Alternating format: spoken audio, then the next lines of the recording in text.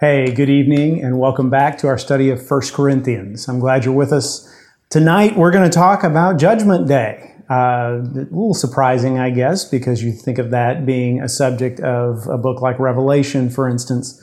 But believe it or not, it actually comes up here in the 3rd chapter of 1 Corinthians. Judgment Day's coming. The Bible is clear about that. All of us will face judgment. Now, as Christians, I've always been told, since I was a little kid, if you accept Christ as your Savior, you don't have to worry about Judgment Day. Your judgment is sealed. Your eternal destiny is secure in Christ. And I still believe that. However, there are multiple scriptures in the Bible that indicate that we still have to give some kind of an account of our lives before God. We still have to stand in judgment. So if that judgment that we as Christians face is not a matter of whether we go to heaven or not, it's not a decision on where we spend eternity, then what is it about? And this is a passage that talks about that and gives us a clue. And let me just add to that by saying a really smart way to live is to live with the end in mind, to live knowing that you're going to have to stand before God someday. Be ready for that. Don't let it take you by surprise. So we're going to talk about what that means. First, though, let me just recap what last week was about. Last time we talked about how we're all working in the same field. We're all working on the same building. Metaphorically speaking, we're not in competition with each other. That's you and me as individual Christians. That's me and other pastors. That's us and other churches. That's Baptists and other denominations. We're not in competition with one another. We are all working toward the same goal, and we should be able to be one. So, no competition, no pettiness. That leads us to his next thought in verse 18. And by the way, I say this every week, if you don't have a Bible right in front of you as we're doing this, go get one. Pause the video if you need to. Get a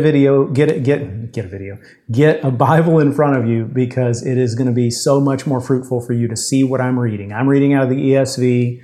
As long as you have some modern English translation, it's going to sound similar, but have a Bible in front of you. Okay, have I made that point well enough? All right, verse 10.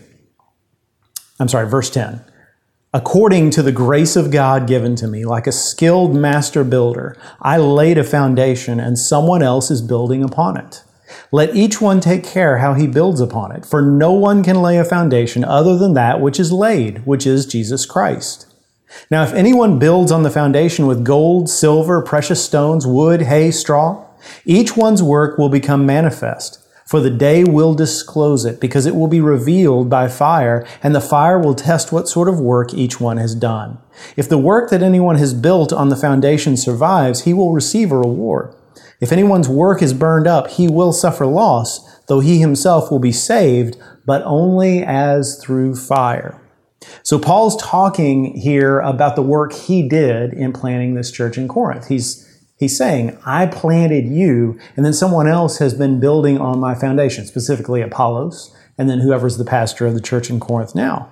So you get the indication that these verses I just read apply specifically to church leaders, to apostles, prophets, pastors, etc.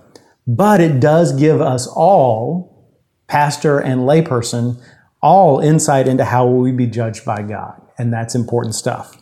So the first thing we see here, Paul indicates, is we can't really judge someone else's work. We do it anyway, right? Don't we all look at another pastor, pastors of other churches, and you probably look at me, and you evaluate the kind of job that the pastor does.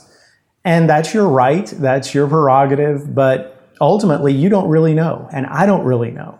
I don't know how someone else is doing. That will only be revealed on Judgment Day itself. God is the one whose opinion matters. Keep that in mind. We need to evaluate pastors with humility. But notice what he says. He says, I laid the foundation of Jesus Christ. Anybody who comes along after me and works at this church, leads this church, they're building on my foundation, and only the day of judgment will tell the quality of their work. Was it made out of precious metal, wood? Was it made of precious metal or gold or silver? That stuff will stand the test of fire. But if it was made of wood, hay, or straw, it will burn up.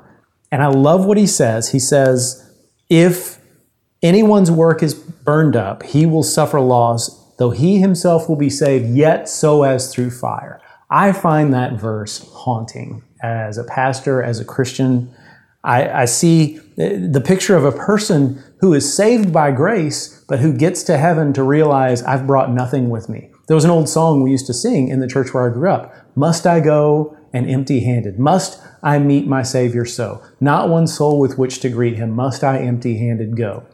We don't sing it anymore, but that made an impression on me, this idea that I could be saved and yet stand before God someday ashamed of my life. I could be saved and yet stand before my Savior and be embarrassed and regretful over the way that I live because I've wasted this incredible life God gave me. This also ties in with the parable of the talents. Jesus talked about a master who left 3 servants with 3 different amounts of money and said, take care of my money while I'm gone. And what he meant when he said take care of it was increase my holdings. And 2 of the 3 did exactly that. They increased their master's investment, but the 3rd buried it in a hole in the ground.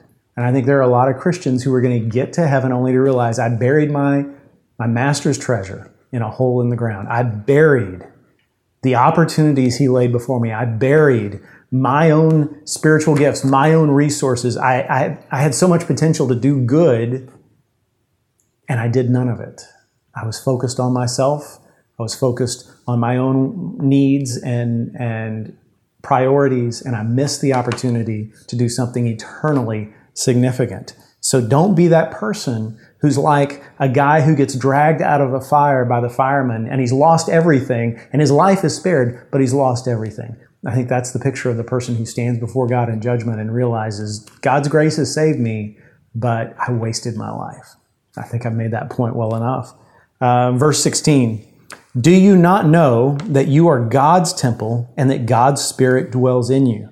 If anyone destroys God's temple, God will destroy him, for God's temple is holy and you are that temple. So a lot of us are familiar with the idea of God comparing us to a temple, but it's in another passage, another writing of Paul, where he compares our bodies to the temple of the Holy Spirit. So lots of gyms have used that, your body is a temple, as a tagline, and it's been misused in many ways. In this instance, Paul is not talking about an individual person, you or me. The word you is plural in verses 16 and 17. He's saying we, the people of God, Christians, I'm talking Baptists, Catholics, Methodists, Church of Christ, Pentecostals, you name it. If they preach the name of Jesus, we're the temple of God. Now, what does that mean? Well, what was the temple in the ancient world? The temple was the bridge between heaven and earth. It was the place where God came down and intersected with human beings. It was essentially what was left of the Garden of Eden, right? It was a way to encounter God in a sinful world. And now the temple's gone because we're the temple, not the buildings we meet in. First Baptist Church, the church building that sits on Main Street in Conroe, Texas, that's not the temple. It's a beautiful building. I'm thankful for it, but it's not the temple. If you go to church somewhere else, the building where you worship is not the temple, no matter how ornate it might be. No, we are the temple.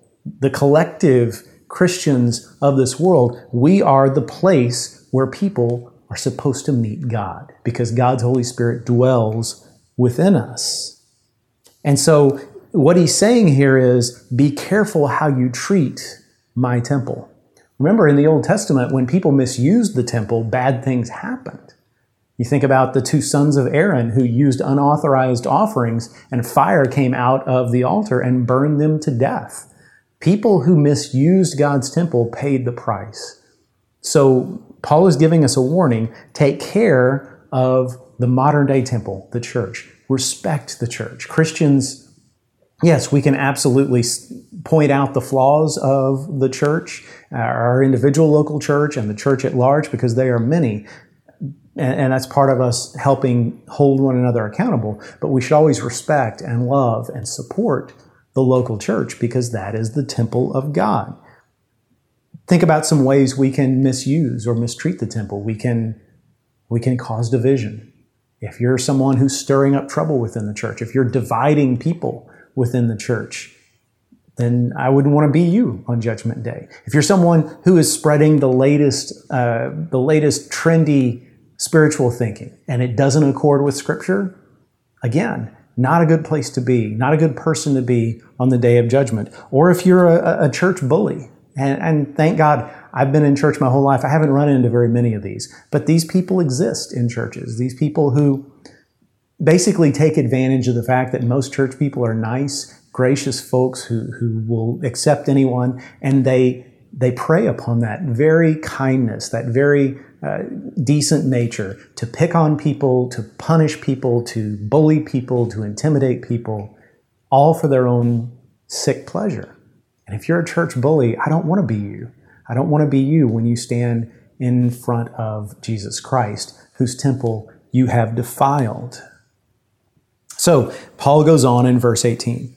Let no one deceive himself. If anyone among you thinks that he is wise in this age, let him become a fool that he may become wise. For the wisdom of this world is folly with God. For it is written, He catches the wise in their craftiness. And again, the Lord knows the thoughts of the wise, that they are futile.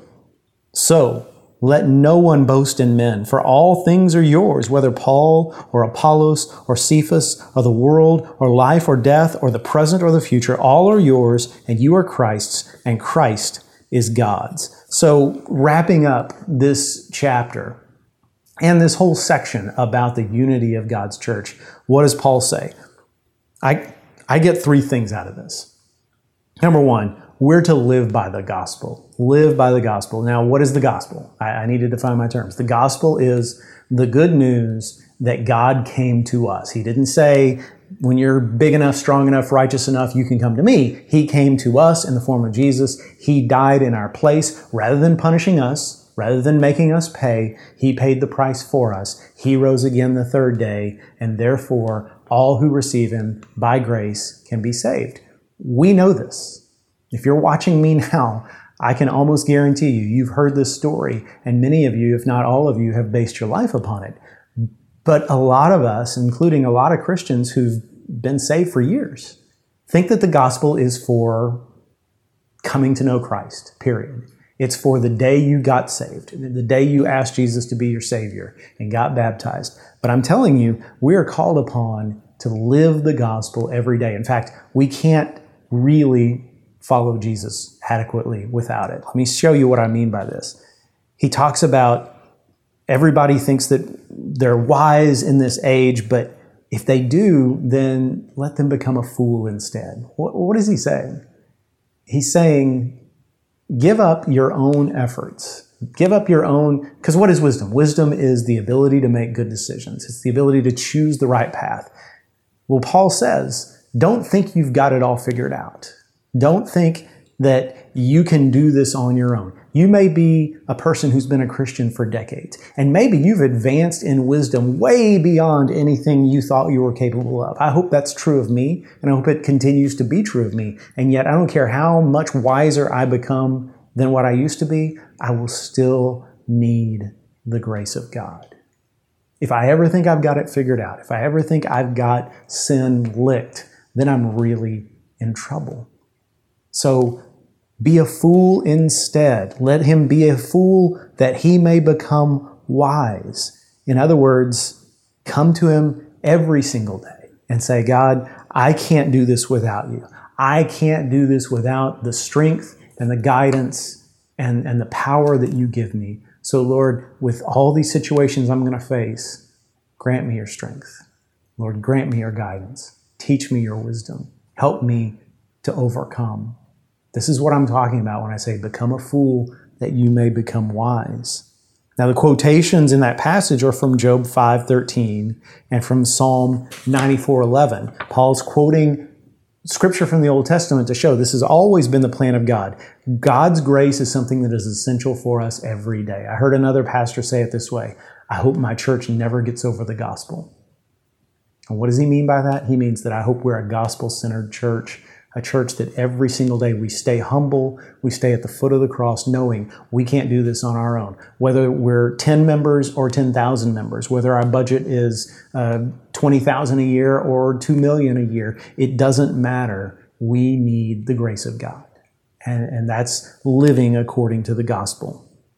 Second thing this passage tells us, don't exalt human preachers or leaders. This has been a theme since the beginning of 1 Corinthians. Talked about it in the first chapter. He comes back to that same thing as it's not about Paul. It's not about Peter. It's not about Apollos. It's not about any of those people. It's about God. It's about Jesus Christ. And it's astonishing, isn't it, that 2,000 years later, we still don't get that. We still make celebrities out of preachers. And y'all, listen, I of all people believe that the office of the pastor and the preacher is a sacred one, and it's something we should respect, and people who do that job should be supported, should be encouraged. I'm thankful for all the encouragement and support you give me, but don't, whatever you do, don't make us into more than we are.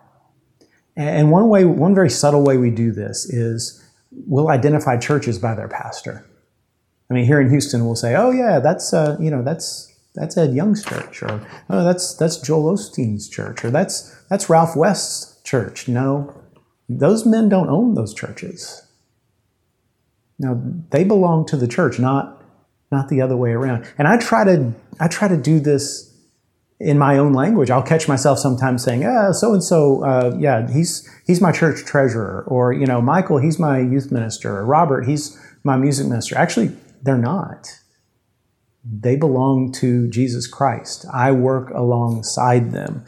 Don't exalt human preachers and leaders. And notice, Paul includes himself in this list. It's not about me, Paul says. I'm not looking for a following. I'm not looking for a little cult of Paul. In fact, that's the last thing in the world I want. I want you to follow Jesus. And if you don't even remember that I was the one who told you about him, that's okay, as long as you know Jesus. So we need to wean ourselves from all this ungodly reverence we have for certain pastors and preachers. Third thing, submit to Jesus in everything. Verse 23, let me read that again. It says, you are Christ's. First of all, it says, all things are yours. What a great promise. We as the church, all things ultimately are ours. And you are Christ's, and Christ is God's. So there's a beautiful thing that we read about in the Gospels, that Jesus was in very nature God, and yet he condescended. He became a servant, a slave.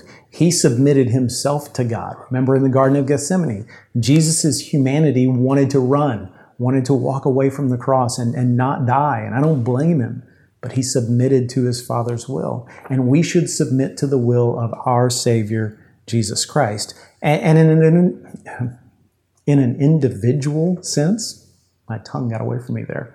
In an individual sense, we know what that means. It means obeying the commands of Scripture. It means letting the Holy Spirit guide us. It means seeking in all things to love our neighbors. But what does it mean for a church to submit to Jesus? I tell you, it means a lot more than sticking a cross on the wall. It means a lot more than celebrating the Lord's Supper once a quarter or once a month or once a week. I know this much. It means we submit to the authority of His Word alone. We submit to the authority of His Word alone in all of our doctrine and in all of our decisions. So when we're teaching in life group, when we're talking about God in casual conversations, when we're praying, when someone is standing behind the pulpit preaching me or somebody else, it all has to line up with the Word of God. I will tell you this story in more detail some other time, but I remember being in church one night when a man who'd been a Christian his whole life said these words. Using Scripture to make a decision is okay to a point, but. And everything he said after but was worthless. Because if you come up with something that you think outranks Scripture, you're wrong. We have to submit to the authority of God's Word alone in all of our doctrine and all of our decisions. If the Bible says it, we need to follow it. That's part of a church submitting itself to Jesus. Secondly, we need to make sure all of our ministries exalt Him, that they're focused on Him, that He is the focus. He is the reason why we do it. Churches, the longer a church is in existence, the more programs it's going to have, because the church is sort of like the government. Once it starts a program, it's pretty hard to cancel it, right? And so churches, the longer they've been around, the more complex they become with all these different programs, all these different branches. And every once in a while, the church needs to sit down and prune some of those branches and say, this had good intentions originally, but now it's got nothing to do with the gospel. We're just doing this because we've always done it. We need to make sure all of our ministries exalt Him alone. And then third, submitting to Jesus as a church means we measure all of our priorities by this one question: does this matter to Jesus? Churches get involved in all kinds of things in the community. But sometimes I think we let other things guide us other than the Spirit of Christ. We've got all these plans, we've got all these goals, all these preferences, things we want to see happen. But we should limit ourselves to, does this matter to Jesus? Is this crucial to the gospel? And that's what it means to submit to Jesus as a church. And that's a constant process, I think, of evaluating me as a pastor, us as a church body, the whole ministry staff, deacons, other leaders. We should constantly be asking these questions of ourselves. And as hard as this is, because we all have strong opinions, we need to be willing to let someone else confront us and say, hey, Jeff, I don't think what you said from the pulpit the other day is strictly biblical. Will you show me where it says that in the Word? I want you to say that to me. I want you to come up to me and say, Jeff, I know we have this plan to do this new program, but is this really something that's important to Jesus? And if I can't defend it on those terms, then you're right. We need to be able to have those conversations without getting angry with one another, because we're having them in love and because the authority of Jesus takes precedence. So let me just wrap it up with this. I visited my parents this last weekend, first time since all this COVID stuff started. It was great to see them. But every time I go home in the house that I grew up in, it reminds me so much of my childhood. And I have really good parents, and yet I was a sinner and still am. As a child, I was someone who wanted to do my own thing.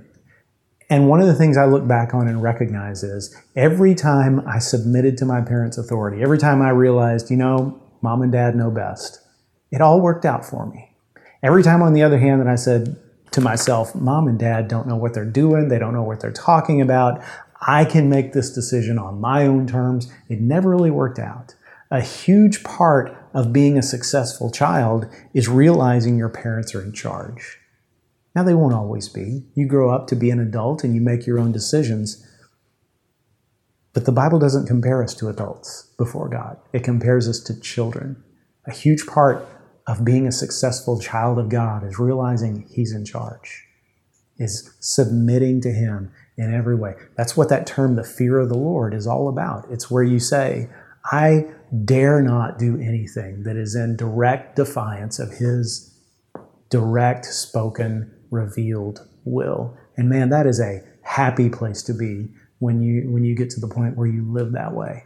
That's what we should all be seeking. God bless y'all. Listen, hopefully you've gotten my email by now, and you know that we're pausing our in-person worship services for a while, at least through the end of July, with the current spike in coronavirus cases in our area. We know that any kind of gathering, whether it's a restaurant or whether a hardware store or a church service, any kind of gathering you attend, there's a risk there of spreading contagion. And I know we can't stay home constantly. We've got to get out of the house sometime. But we have the ability to do worship in an online fashion, and we want to take advantage of that while these virus cases are high, because we at First Baptist, we want to be part of the solution and not the problem. We want to love our neighbors well. So until the numbers start to trend downward, and until we feel like things have taken a turn for the better and things are safer for everyone, we don't want to contribute to the spread. So it was with a great deal of sadness this last Monday and Tuesday that we as a staff made the decision to go to online-only worship through the end of July. But I can't wait to get back together again. This won't last forever. You know that. It seems like it now, but it won't last forever. We'll get back together again soon, and I look forward to it. And until then, God bless you. Keep each other in prayer. Stay in the Word. And I love you. Bye-bye.